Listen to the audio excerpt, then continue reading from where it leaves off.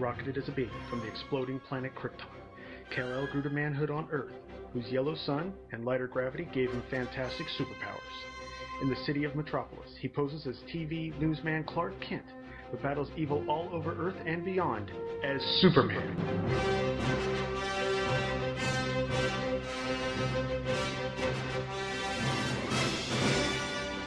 Hey everybody, and welcome to episode 20 of Superman in the Bronze Age.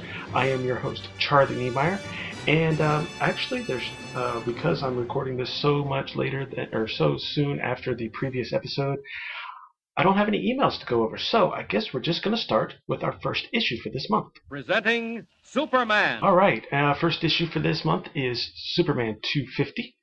And it was released on February 10th, 1972, with a cover by Neal Adams, which actually looks really cool. If you have a chance to check it out, I recommend it. You see Terraman firing a shot at Superman's head to brand him, and you see Superman withering away of old age, while behind him you see all these people being held back by a line of cops. It's rather cool, and you see the sun setting behind the city in the background. This issue starts with a nice little song.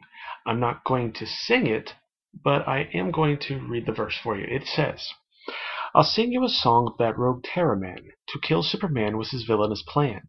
He flew through the air on a mighty winged steed, defying the law both in word and in deed. Now what caused this outlaw to ride and to shoot? His hunger for power, his hunger for loot. But a much stranger hunger will soon meet your eye in this surprising story called Have Horse Will Fly." Written by Cary Bates, art by Curt Swan and Murphy Anderson, and of course edited by Julie Schwartz. At the Federal Bureau of Printing and Engraving in Metropolis, John P. Alstrom thinks to himself that he's going to miss the smell of the new bills fresh from the presses while he spends the next 2 weeks on vacation. As he leaves the building for the day, he begins coughing and choking due to the city's smog and heads home determined to finish his portable air purifier. Meanwhile, at the state penitentiary, we see Terraman slightly complaining about the conditions of prisons in the 20th century, which eventually frustrates him enough that he slams the table he's eating his meal at, earning him 24 hours in solitary confinement. Swearing that he will never go to prison again, he decides it is now time to summon his winged stallion, Nova. Unfortunately, the ultra-high frequency whistle he uses is also heard by Superman's super hearing, and while he's flying over Metropolis on patrol. So as Superman heads out to the state pen, we see Nova already arriving, using his wings to create a strong enough suction to rip the wall between him and Terraman out. Terraman then hops onto Nova, and they take off. The guards try to shoot them down, but Nova's wings beat so fast that they're actually whipping up enough wind to blow the bullets away. As they make their way from the prison, Superman shows up, but Terraman's prepared for him, removes his gold tooth and throws it at Superman.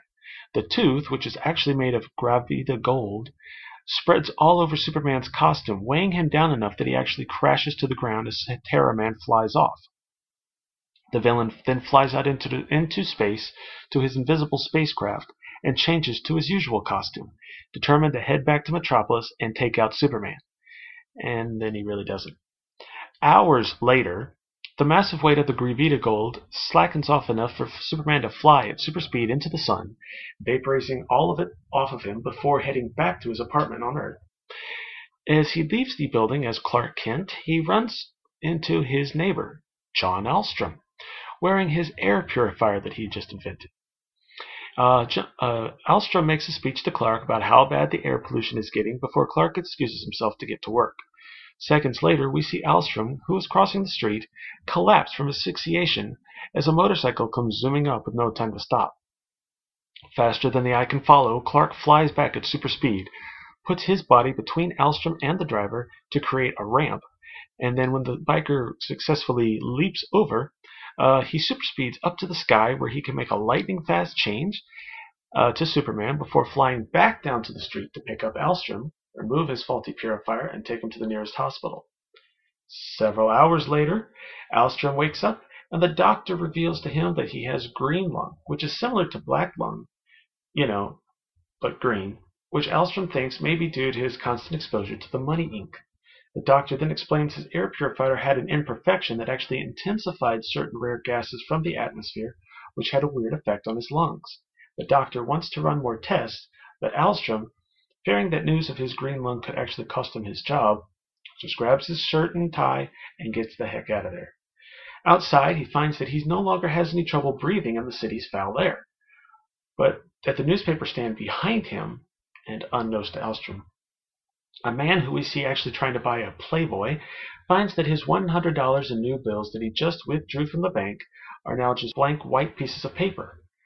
Alstrom then passes a movie theater, sees a poster for the famous movie The Good, the Bad, and the Hungry, but doesn't have enough money for a ticket. So he heads off to the bank, while the teller in the window notices that all of the new bills in her cash box have suddenly turned to plain white paper. Inside the theater, the patrons are calmly watching the movie when suddenly Terraman and Nova burst through the screen, causing enough of a commotion for Morgan Edge to actually send Clark there to cover the story. As he heads out, down below at the Third Metropolis Bank, Alstrom withdraws $445.76 and is leaving the building when the bank employees notice that all of the new bills in their vault have also turned white, while all the old bills appear to be just fine. Meanwhile, above the theater, Superman spots Nova tied to a drainpipe and heads down intending to subdue the horse. But first, Terraman is nearby and fires a shot from his branding iron ray, branding Superman on the forehead. And this knocks him down to the ground, and after a little bit of a tussle, Superman quickly learns that each time he uses a superpower, he starts aging further.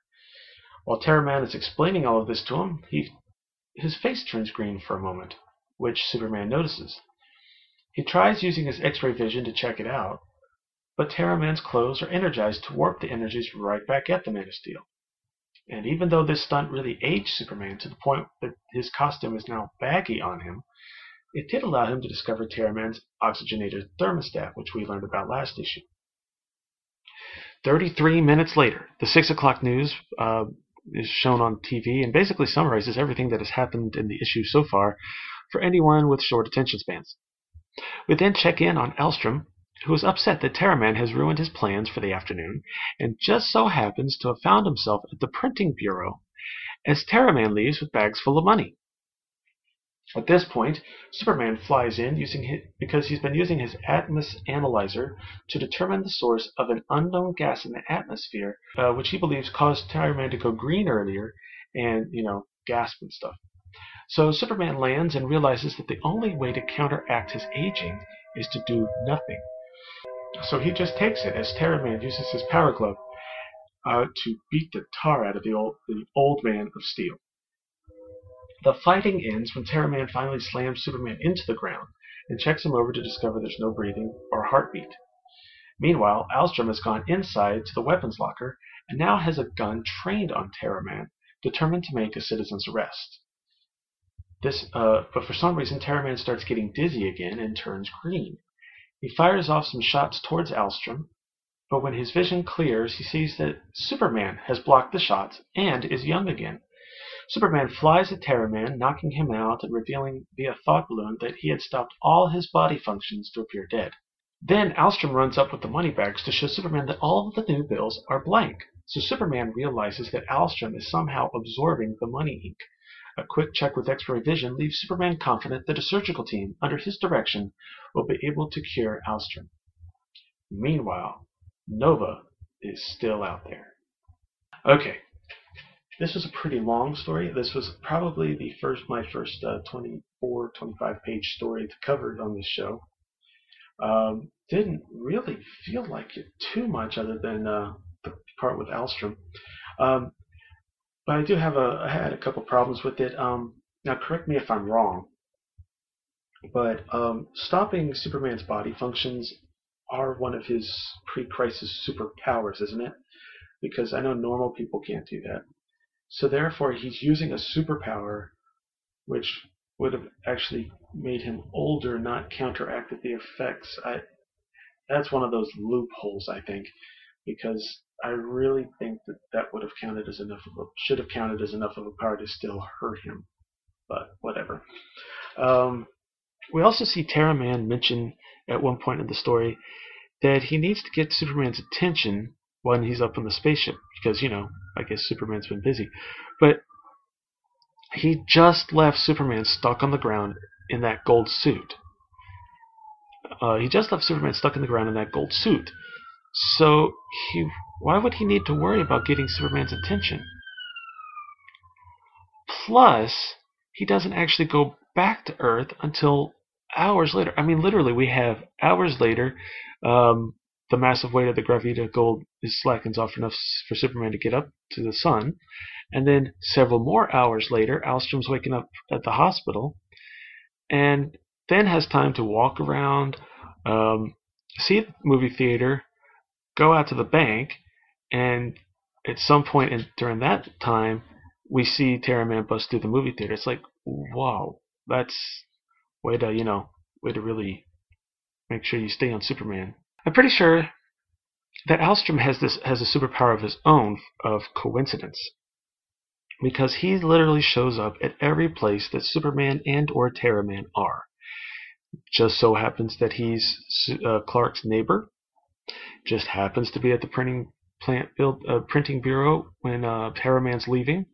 Just happens to be at the third Metropolis Bank, the Third National Bank or whatever you want to call it, while Superman's flying overhead from Clark's office. I mean, and he just happens to be going to the same movie theater that Terra Man busted through. I mean, I don't know how, well, if you want to call it lucky a guy can get, but I think he has a superpower besides his green lung. I also thought it was a little far-fetched that he's somehow breathing the ink, but I'll let it pass. It's not as bad as some Silver Age stuff. On the plus side, though, like I said, this was actually a pretty fun story. While once again we didn't really see, Lois or Jimmy or anyone, we did get a brief cameo by Morgan Edge. We did see Clark, and we saw him at his office for a panel, and we did see 344 Clinton Street. So, yeah, we're getting better. Also, the art.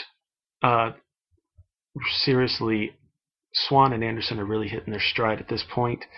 The only thing that I noticed was, and it could just be me, but the point where we actually see Superman reveal that he's young again, that doesn't look like a Curt Swan face. It doesn't look like a Neil Adams face either. I mean, some of his hair is shorter. He doesn't have as prominent an S curl. They did a lot to make sure you don't see any lines on his face. It almost looks like maybe they got Neil Adams to come in and do the face real quick or something. I don't know. It doesn't look like a Curt Swan Superman face or anything. Granted, it's small, so it's hard to tell if they even bothered to mess with it, but it just doesn't look like a Curt Swan Superman. That's all I can tell you. So that's it for that story. There was a backup in this issue called Superman's Time Capsule, written by Jerry Coleman with art by Win Mortimer. This is actually reprinted from a Kellogg's promotional comic in 1955, so this is probably a pretty new story for a lot of people, even if people were getting Superman comics back then, because I'm sure you had to do some kind of mail away offer to get the book through the serial. So that's pretty cool that they reprinted that. It's actually not a bad story either. I recommend it. And what we'll do is I'll play a few promos, and we'll come back with our final issue of the month. After these messages, we'll be right back.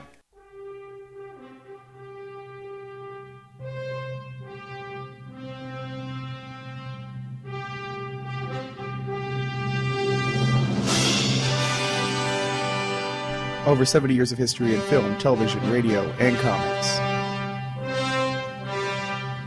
Who are you? A friend. A hero sent to Earth from a doomed planet to fight for truth, justice, and the American way. A strange visitor from another planet? Superman. This looks like a job for Superman. Superman Forever Radio. a look at Superman's history in all mediums, from comics to film to merchandise, animation, and beyond. I'm your mild-mannered host, J. David Weeder.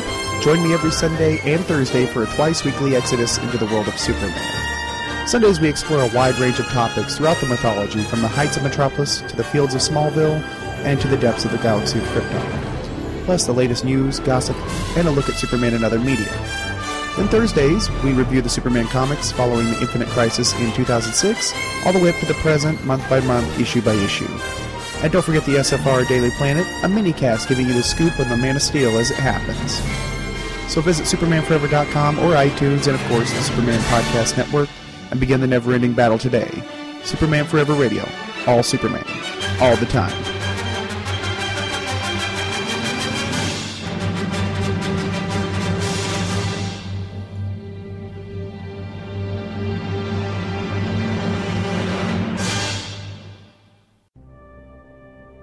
You are cordially invited to attend a podcast that observes the unfolding events of history. Come with me and observe the birth and growth of a legend. From the pages of a 10-cent pulp comic book to the newspapers, radio program adventures, theatrical films, and more.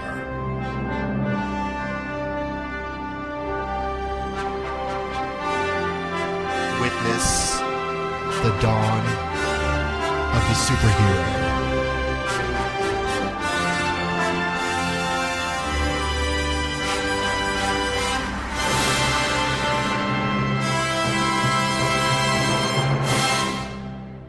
Golden Age Superman.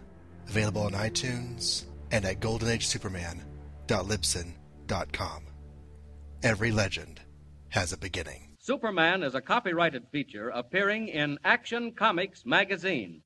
Okay, Action Comics number 410, with a February 29th, 1972 publication day, and it has a nice looking cover by Nick Cardy. Pretty dynamic. We got people outside of this is pretty interesting. We have people outside the fortress. Although in this case the fortress door isn't square, it's more angled this time in this version. Superman's coming in with his key, but there's signs all over saying trespassers will be prosecuted, private property, Superman, keep out. So you're wondering what the heck's going on. But I like it. I like the way Nick Cardy messed with the shadow of the key.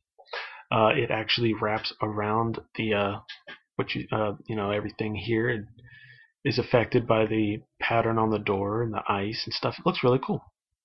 Okay, so first story in this issue is The Day They Sold Superman's Fortress, written by Leo Dorfman, with art by Kurt Swan and Murphy Anderson, edited by Murray Boltinoff, and of course Superman was created by Jerry Siegel and Joe Shuster.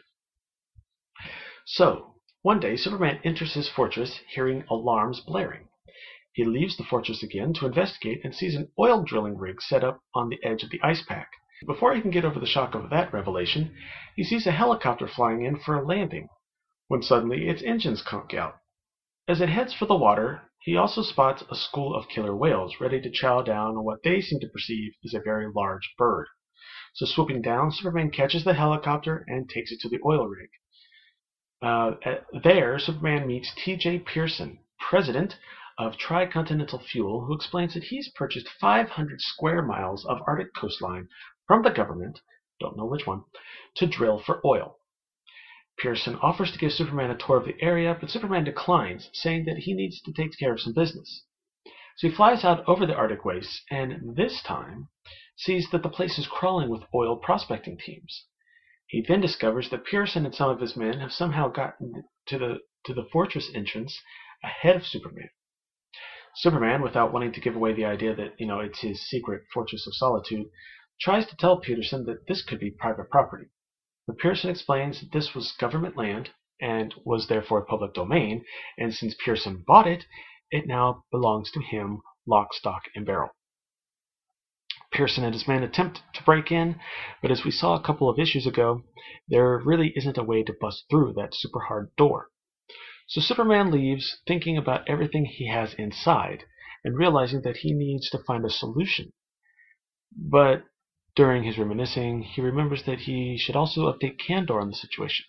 So he actually drills through one of the other walls, and when he enters the fortress, he actually sees that Kandor is missing. So he heads back out and sees Supergirl flying overhead and decides to bring her up to speed on what's been going on. Seems she has brought some outlawed biowarfare weapons that the UN had asked them to dispose of, and as they continue to talk, they decide that they're not going to be able to dispose of it in the superatomic furnace under the fortress, so they bore down to the Earth's core to dispose of them there. Superman then heads to Metropolis to consult the city's most brilliant lawyer, but without giving away too much info about the fortress. Basically, the lawyer just states that whomever has occupied this property is basically a squatter and therefore has no rights to the property. Also, if the squatter tries to remove the structure or its contents, he'll be in serious violation of the law because it all now belongs to whoever owns that property. In this case, Pearson. So Superman heads back up to the Arctic and tries to discourage any drilling by going underground and actually guiding the drills into a hot spring, which causes a gusher that freezes in the sub-zero temperatures and basically results in a blizzard, a pocket of smoke and gas, and finally a volcanic mud. This really frustrates Pearson to the point that he's decided to call off the whole project, but not before trying to find out what is behind the fortress door. So Superman comes up with an idea to stop him, but it's a wild, wacky, way-out gamble. So we later see Pearson and his men again attempting to break in when Superman shows up. Pearson offers to donate $1 million to Superman's charity of choice if he'll just open the door for them. Superman's about to comply when Supergirl shows up and asks to speak to him in private. But basically, Superman just tells her to butt out. So then he pries the door off, only to reveal that there's a wall of ice behind it with a plaque on it that basically reads, "This door was placed here by an alien from space to symbolize his hope that his visit would bring mankind across the threshold to a magnificent future." Disappointed, Pearson asks Superman for the door and the plaque to keep his keepsakes and to fly them back to the mainland. When he returns, Superman explains to Supergirl that he had created a wall outside of the real door to the fortress, then erected another door to throw Pearson off. At that point, both heroes enter the fortress to see Kandor materialize right before their eyes. A quick call to Kandor reveals that when the Kandorians noticed that someone was trying to break into the fortress, they transported the Bottle City to the Invisibility Zone, which is a warp that they were experimenting with at the time. So, with things back to normal, Superman and Supergirl leave the fortress, but Supergirl wonders what will prevent this from happening again. So Superman reveals that he has placed a mirage ray inside the door's keyhole, which will hide the key and the door from behind a phantom barrier of ice, so no one will be able to ever see them. The end. Okay. Now, a couple questions I have. How did Superman and Supergirl not notice the oil rig being built before? It's not just something that pops up overnight, and they've been there several times. I would think that they would have noticed it, and I would have thought that when Superman was flying from the fortress to the oil rig, he probably would have seen all of these prospecting teams that were swarming and stuff, had to dodge helicopters, but he didn't, and didn't notice them until he was trying to head back to the fortress. And how the heck did Pearson and his crew beat Superman to the fortress? It makes no sense whatsoever. Another problem I have is one of the things in the fortress is that Superman's remembering is that he has a room in there that basically gives away all of the other secret identities. We see it on here. Let's see, let me look at it again. We see on here I don't know if it's the full room, but we see an image of Superman next to Clark Kent. We see a statue of Barry Allen next to the Flash. We see Bruce Wayne with Batman, Diana Prince with Wonder Woman in her traditional red, white, and blue outfit. and we see Linda Danvers with wrong-colored hair with Supergirl in her then current costume. But here's my problem.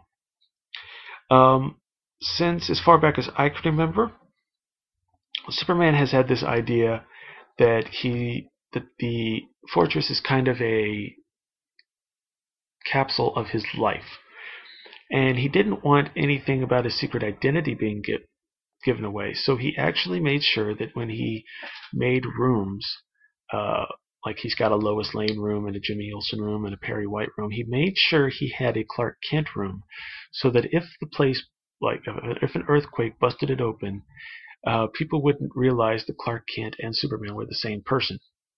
That makes perfect sense. So him having a room that basically gives away the secret identities of Earth's great heroes and heroines kind of goes against all of that and seems kind of dumb. It just doesn't make much sense. It just doesn't sound right to me. So the other question I have was, we never see Superman fix it. So what's to prevent one of these groups of prospectors from entering the fortress through the hole that Superman made to go inside and talk to Kandor and then leave? Because then he talks to Supergirl and they just go back to the Earth's core, and we never see him head back to fix the hole in the fortress. But also, if Superman can bore through that, and if Superman and Supergirl can bore through the ground to get to Earth's core, why can't they bore down to the superatomic furnace? Yeah, makes no sense to me either. So the other question is, and this has happened several times in a Leo Dorfman story, but why does Superman have to act like such a, pardon my French, but he acts like a dick to Supergirl? He literally tells her, and I'm going to quote the word balloon here. He literally says, "Butt out, can't you see I'm busy?" And he really just acts like a jerk there. Why can't he say something like, "Listen, just trust me, I have things under control," or something like that, more, Superman-ish? But no, he's got to act like a dick and be all really rude to her. I just don't get that.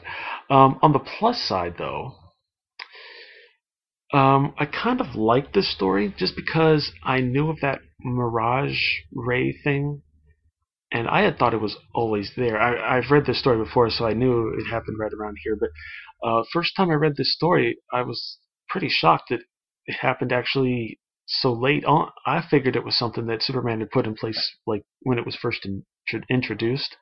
I didn't realize it was a later addition.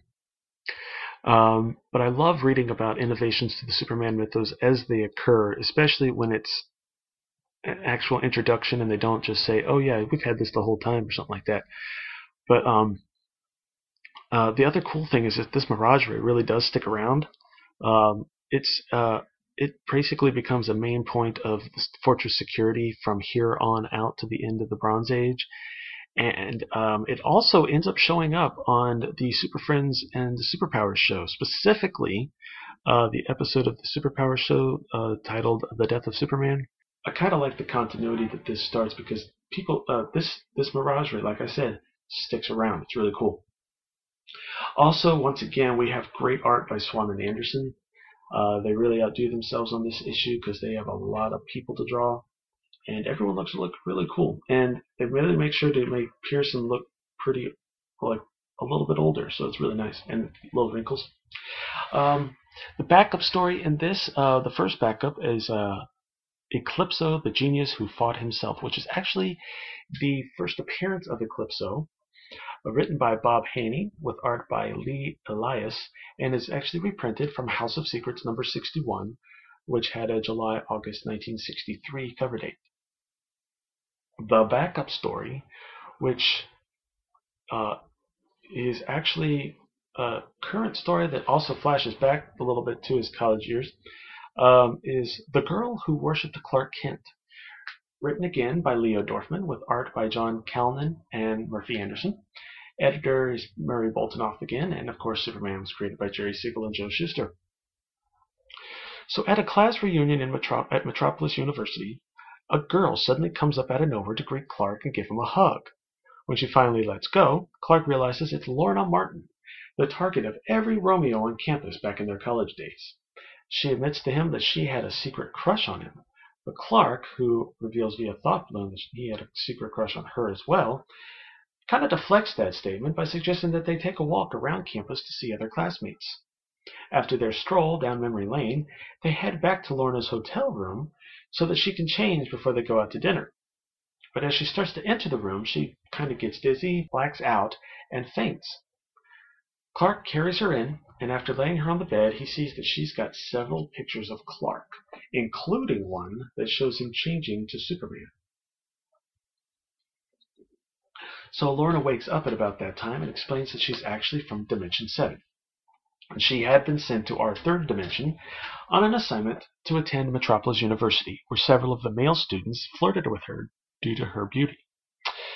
She also had an ESP bracelet, which helped her learn more about her fellow classmates and learn that most of her admirers were actually conceited egotists. One student that didn't flirt with her was Clark Kent, whose shyness and modesty actually attracted Lorna to him. So at one point she used her ESP bracelet on him and learned that he was in fact Superman. Learning that she's kept, this kind of ends the flashback, and learning that she's kept his secret for all these years, Clark begins to think that perhaps she is the girl for him. Suddenly, she picks up a job for Superman with her ESP bracelet and sends Clark off to take care of it. When she gets back, he sees that she has actually aged. Suddenly, two men materialize through a dimensional door from Dimension 7. They explain that they and Lorna come from a planet in Dimension 7 that orbits its sun at 1/10 the speed of Earth. Therefore, each of their years is actually 10 Earth years. When Lorna had originally come to Earth, she actually took a stabilizer potion to counteract the aging effect, but it only works once. So when she came back to see Clark, she was actually trying to convince him to come back with her, but she also started to age quickly this time. So the men take her back to Dimension 7 to save her and to try to cure her, but she can never return. She begs Clark not to look at her and remember her as she was. After she leaves, Clark realizes that this is probably the first girl to fall in love with Clark instead of Superman. And sad, he uses his heat vision to burn up all of Lorna's pictures and says he will always remember Lorna as she was. Now, again, there's some plot holes in Leo's story. I know it's shocking. I only find them every time. So Clark thinks that this might be the girl for him. Now let's look at Lorna carefully here. First of all, she appears to be overly obsessed with him to the point that she actually has a ton of pictures of him, including making sure she has them with her at a hotel room. It's one thing to have him at her house, but this is her hotel room. Number two, it's been several years, even her time, since they were in college together. Okay. And she still is obsessed with him. Number three. Yes, she had kept the secret of Clark being Superman for all those years, and I commend her for that. That couldn't have been easy. But she kind of expressed a lack of smarts by actually making sure one of those pictures she had is a picture of Clark switching to Superman. So yeah, if anyone had happened to break into the place, they would have been like, oh, "This guy's Superman, cool." And then who knows where that could have led. This is a Leo Dorfman story. I'm sure someone would have known it was Clark Kent. But yeah, and it turns out, of course, he didn't know that at the time, but it turns out she's from Dimension 7, so she kind of had to keep the secret. She kind of kept the secret anyway because once she finished college, I'm guessing she went back. So she wasn't around on our planet to actually tell anyone. On page 6, Clark says Lorna isn't wearing her ESP bracelet. But if you look at her in that same panel, she's kind of holding it up because she's doing something with her head. And it's not only in front of her, kind of next to her face, but it's right in front of Clark's eye level vision. And she definitely has that ESP bracelet on her. So I don't know. I would imagine that would be a fault of Callan or Anderson, but someone should have noticed that. That's all I'm saying. It just stuck out for me, and I just read these things. On the plus side, though, other than that art flub, the art was pretty good in this issue, but once again, like last issue, it totally looks like it's just Anderson. You can't really see Callan's work in here. That totally looks like Anderson's inks are really overpowering the pencils. He doesn't have the blend that he does with Swan. It just doesn't really work. This could totally have just been a Murphy Anderson penciled story, and it would look exactly the same, I think. Maybe the composition would be a little different. And it was not a bad story either. Even though I found those plot holes, it did seem kind of cliche to have her be an alien, but it's supposed to be science fiction. And also, the other thing I thought was interesting is this is the first time we've seen a backup story by Leo Dorfman that he didn't sign as Jeff Brown. I don't know the reason. I did think it was kind of weird, but yeah, for some reason, both stories in this are signed as Leo Dorfman. Maybe he did sign it, and they were like, you know what, we're just going to say it's Leo Dorfman because this whole Jeff Brown thing's just confusing. But I just thought it was interesting that they did that in any event. And, so that's about it for this issue, too. One more break, and we'll come back with the Elsewhere. After these messages, we'll be right back. Hey everyone, my name is Michael Bailey. And I'm Jeffrey Taylor. And we host a podcast called From Crisis to Crisis, a Superman podcast. Presented by the Superman homepage. On the show... Wait. What? This just isn't working out for me. It's not bombastic enough. We need something epic. Like what?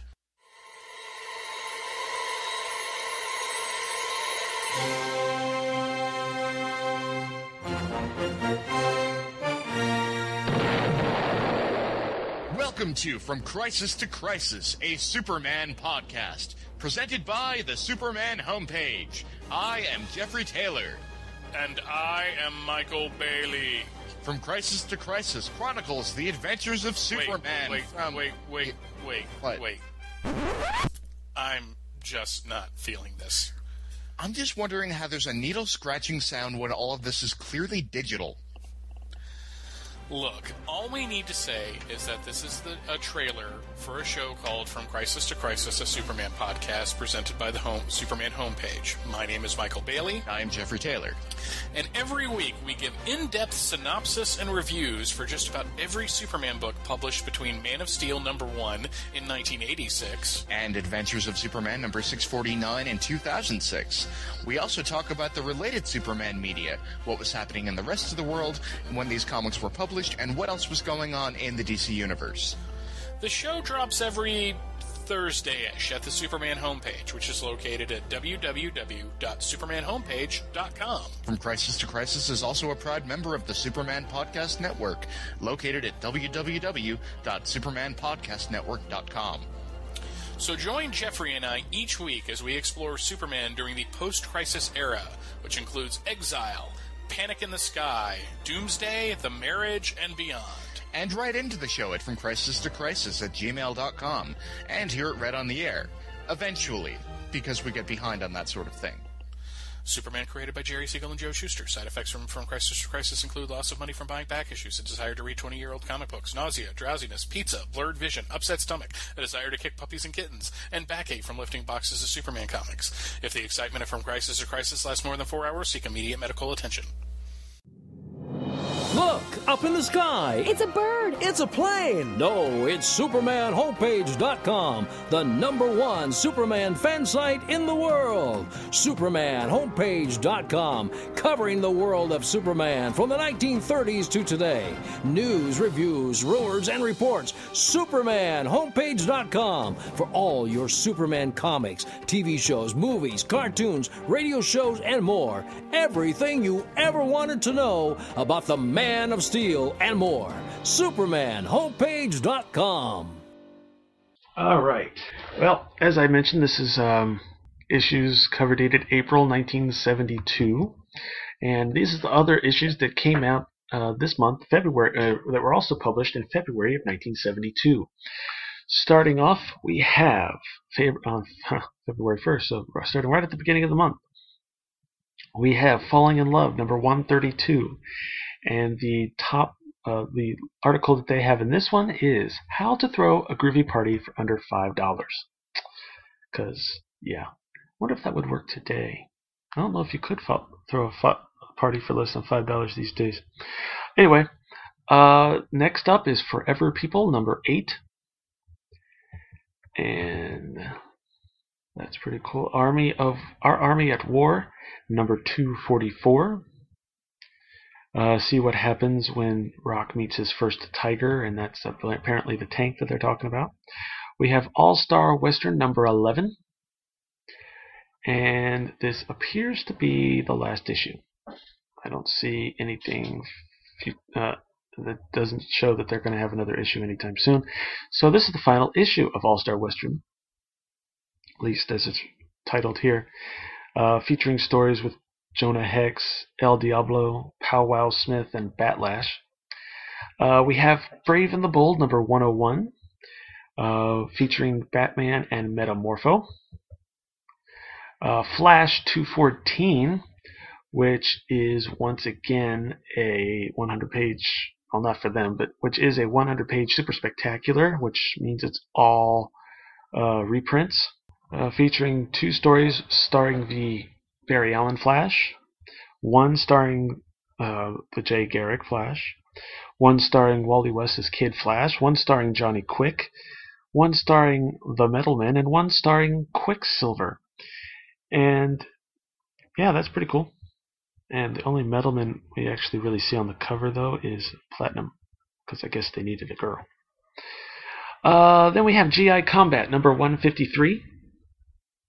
Once again, starring the Haunted Tank, and trying not to, roll over a dog, but looks like he's about to. We have House of Secrets, number 97, which features a very, very moody cover by Jack Sparling. It looks really cool. We have Young Romance, number 118.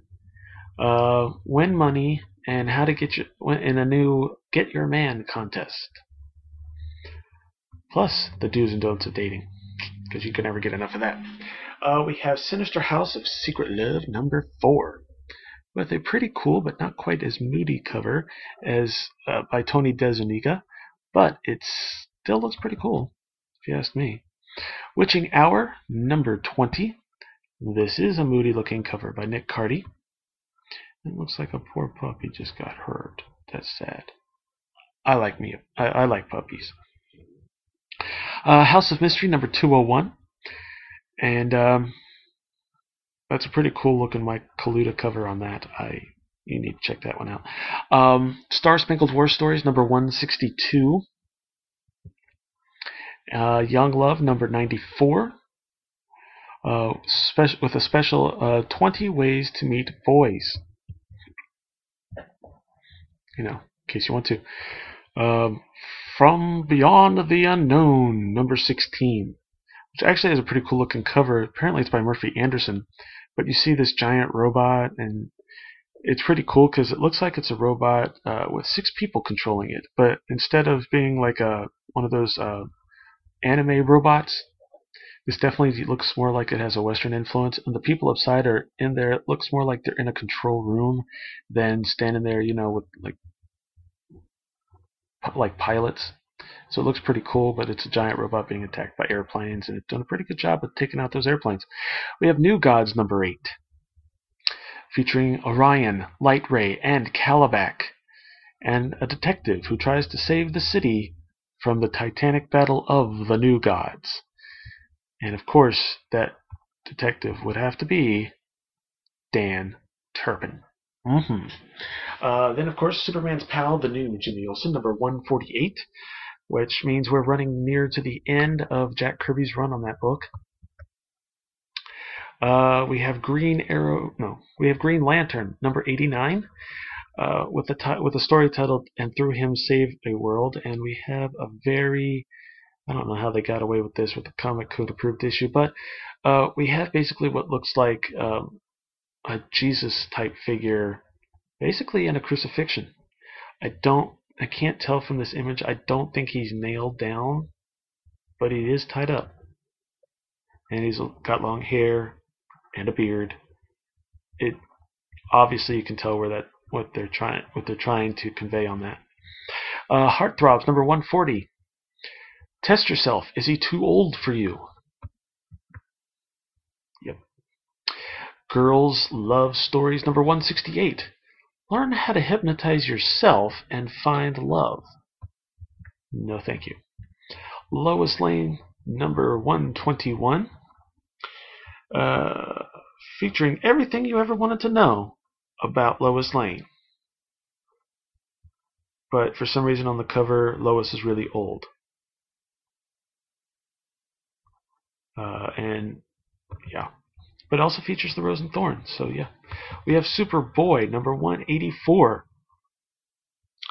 Featuring the Glass Nightmare, where Superboy looks in a mirror and sees himself as, I don't know, I guess he's getting old and stuff. It looks really gross. Unexpected number 134, which actually has a pretty cool looking cover.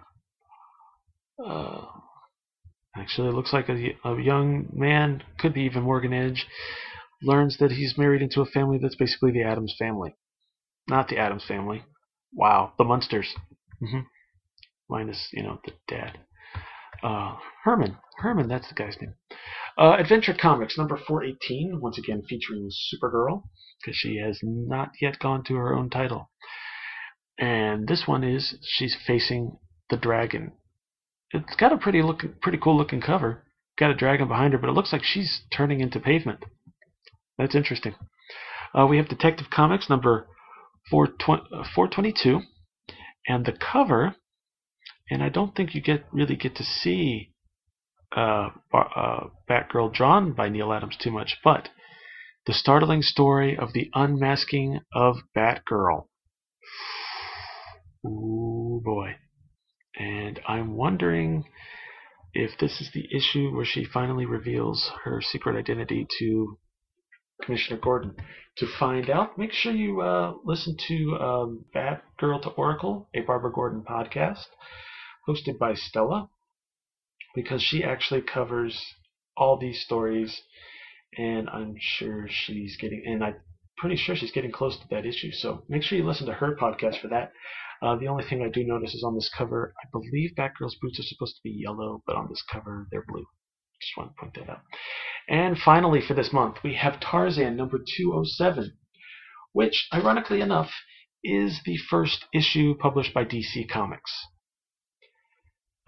And it looks pretty cool. This one not only has the origin of the Ape-Man, but also Tarzan's first Christmas, which seems out of place because this issue came out in February with a cover date of April, and they're a couple months behind. And because you want to keep things similar, you don't want to have a weird story backing up, Tarzan stories. The final story is John Carter, Warlord of Mars, because that makes perfect sense. Wow.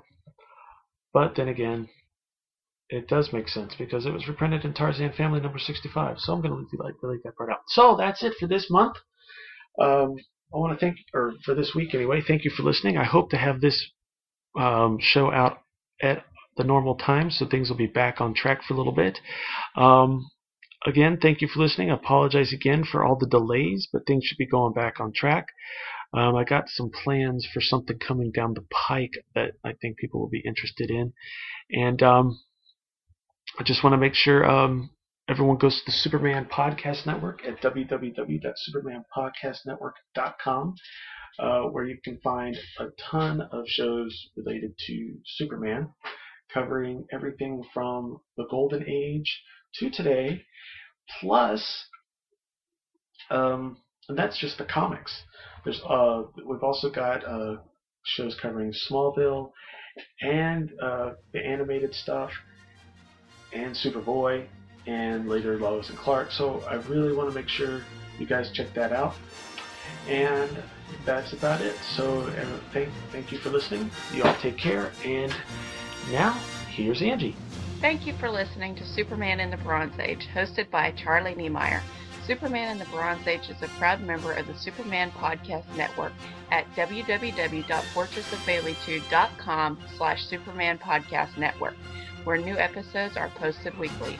Episodes are also posted at supermaninthebronzeage.blogspot.com and supermanhomepage.com. You can also subscribe to this show via RSS feed and iTunes. All images, characters, and music used in the show are for entertainment purposes only. No money is made by the show. Superman is created by Jerry Siegel and Joe Shuster. Thank you for listening, and God bless.